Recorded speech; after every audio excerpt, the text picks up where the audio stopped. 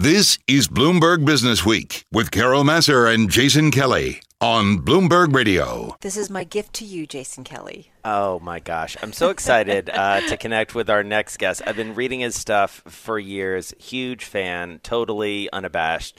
I'm just going to say it. P.J. O'Rourke. He's got a new book. It's called A Cry from the Far Middle. It is out. You got to pick it up because it captures so much, as he tends to do, of the absurdity of our time, but with such a rapier wit, as they used to say. He joins us on the phone from New Hampshire.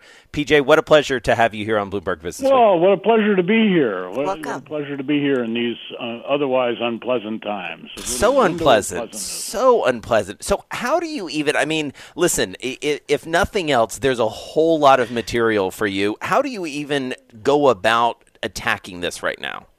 Yeah, it's tough because everybody is so angry, and anger is not the friend of the happy humorist.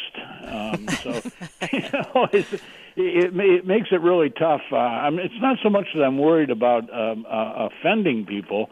It's just that I'm worried about people being in any kind of mood to receive any kind of lightening up about anything. Well, that's such a good point, PJ, because people, it's like, I try to have conversations with people and it gets so heated and angry so quickly. I'm like, lighten up. We're discussing things and you're going to have maybe a different opinion. I'm going to have a different opinion, but let's discuss. It is, we got the whole nation involved in that kind of fight that those of us who have been married for a long time cannot help but be familiar with this kind of fight. It starts out over, like, whether we should slip cover the couch.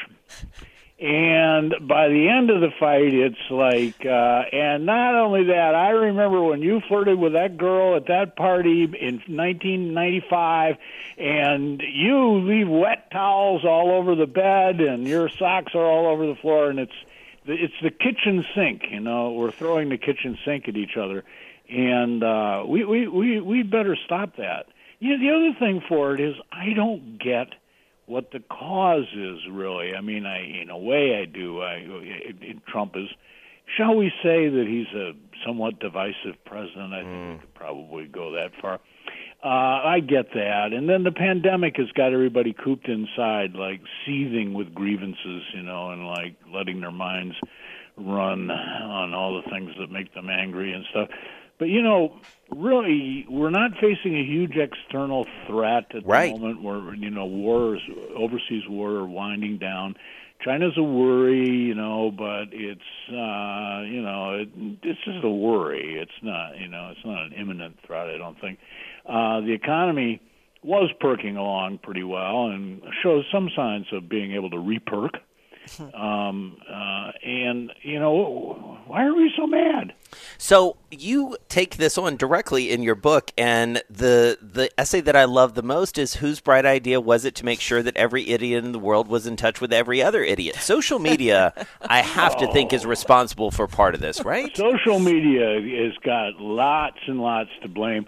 I grew up, I'm old, I'm 72 years old, so I grew up in the 50s and 60s, and there was this wonderful idea that we would all get along better if we could just communicate. If the generation gap could be closed with communication, if we could just talk to the Soviet Union, if people from different races would just communicate with each other. And there was this big star, Malcolm McLuhan, who had this whole idea that television would create a global village.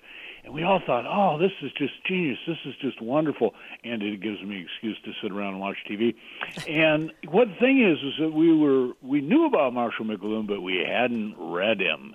Right. Because if you read him, Marshall McLuhan, I found a radio interview with him, actually, where a Canadian radio broadcaster says, I thought you said we were going to have a global village, and there's all this like war and hatred and rioting and stuff.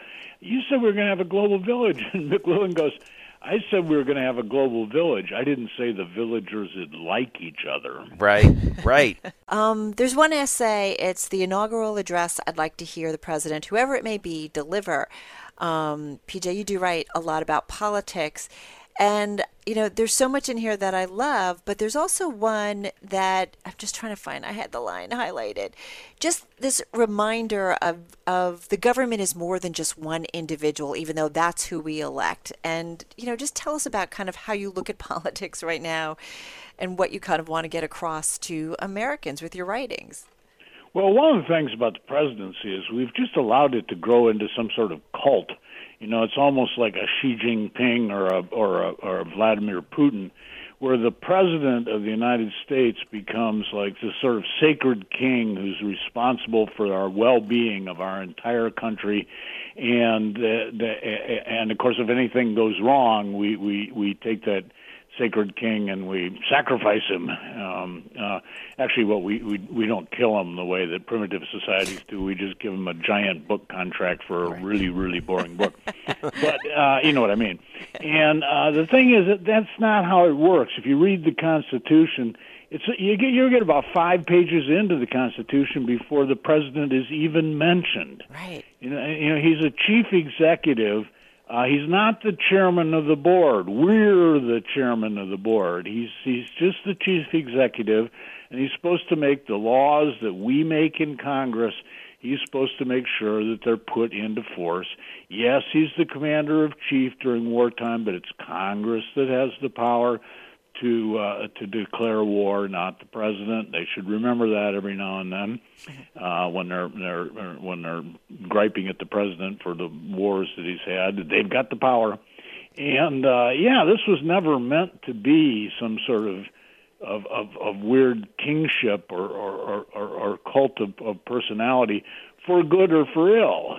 We're not supposed to worship the president, and we're not supposed to revile him.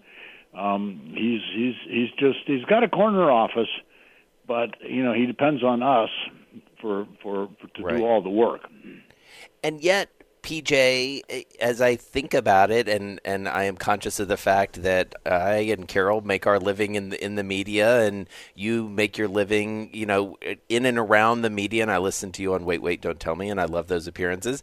But, from McLuhan to Facebook to Twitter, like the media, broadly defined, is certainly, if not complicit in all of that, or is complicit maybe, and maybe responsible for the way that this has been a little bit warped. We probably should all be grounded without TV for at least a month. Right. And take away our phones, right? I'll take my share of the blame here. I'm not picking on you guys. But we get obsessed with trivia. And then, of course, there's always been that thing in the media where if it bleeds, it leads. Naturally, we love a disaster. But then there's also this thing that has emerged more recently. If it sleaze, it leads. Mm-hmm. And, I don't think that many members of the media could say of the media as a whole. I mean, I think we each try and do our own job as well as we can. But overall, the media is easily distracted. It's getting sort of Facebook brain, right? Where it's so easily or Twitter brain, worse than Facebook brain.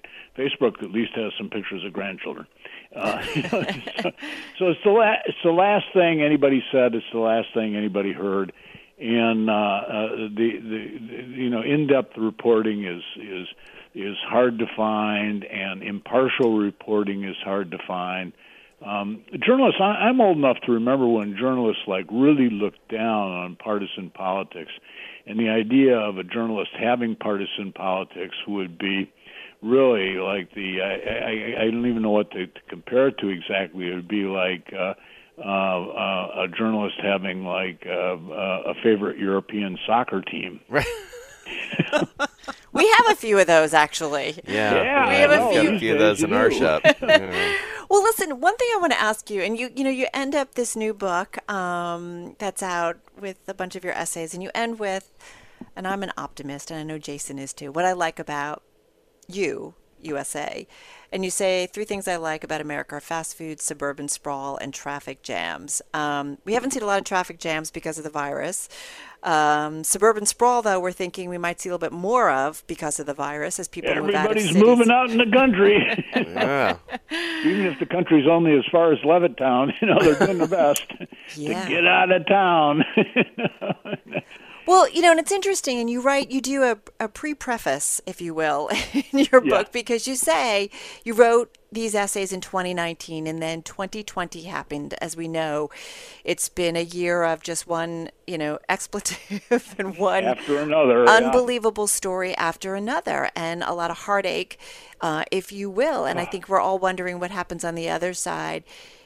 What are your thoughts about this year? Well, it writes itself. People say, America's so divided. America's never been this divided. And I go, 1861? Yeah. I'm not sure America's ever been so divided. Having survived the 60s and the early 70s, America's a ship that's got a lot of keel to it. And we may take on water from the right, take on water from the left, but we have a tendency to right ourselves. Always very important to remember America's not some country that where everybody all got along. That never ever happened. From the moment that the colonists landed here and started to fight with the people who were already here, who were defeated not in battle but by disease and demography. And then think about all the people in America. Some came here as scam artists, some came here as religious nuts, some came here totally unwillingly. We were dragged here as slaves. Some of us here were forced, my family was, forced by poverty, the Irish potato famine. Some people forced by bigotry, oppression at home, or pure lack of opportunity. We're a completely random bunch of people turned loose in this huge place. We hate each other. In a nice, most of the time in a pretty nice and civil way, but every now and then it bursts out. We've never had this golden age where we all got along. And I just think we should go back to arguing in a civilized, hating each other in a civilized manner. Yeah. Well, here's hoping. Can't we just discuss? Exactly. Let's just have a conversation. Well, really, really great to catch up with you. What a treat for us. Thank you so much. The book is called A Cry from the Far Middle, Dispatches from a Divided Land. P.J. O'Rourke. I should have said this at the top. I read Parliament of Horrors in 1991. Made me want to be a writer. I was going to study politics in Washington, and listen, I still have it. It's a gem, and it's about the government and how it works or doesn't work. I gotta love a guy who says America is a ship that has a lot of keel to it. Jason, that is going on our T-shirt list. There you go. It's on the T-shirt list. P.J. O'Rourke, he's the best.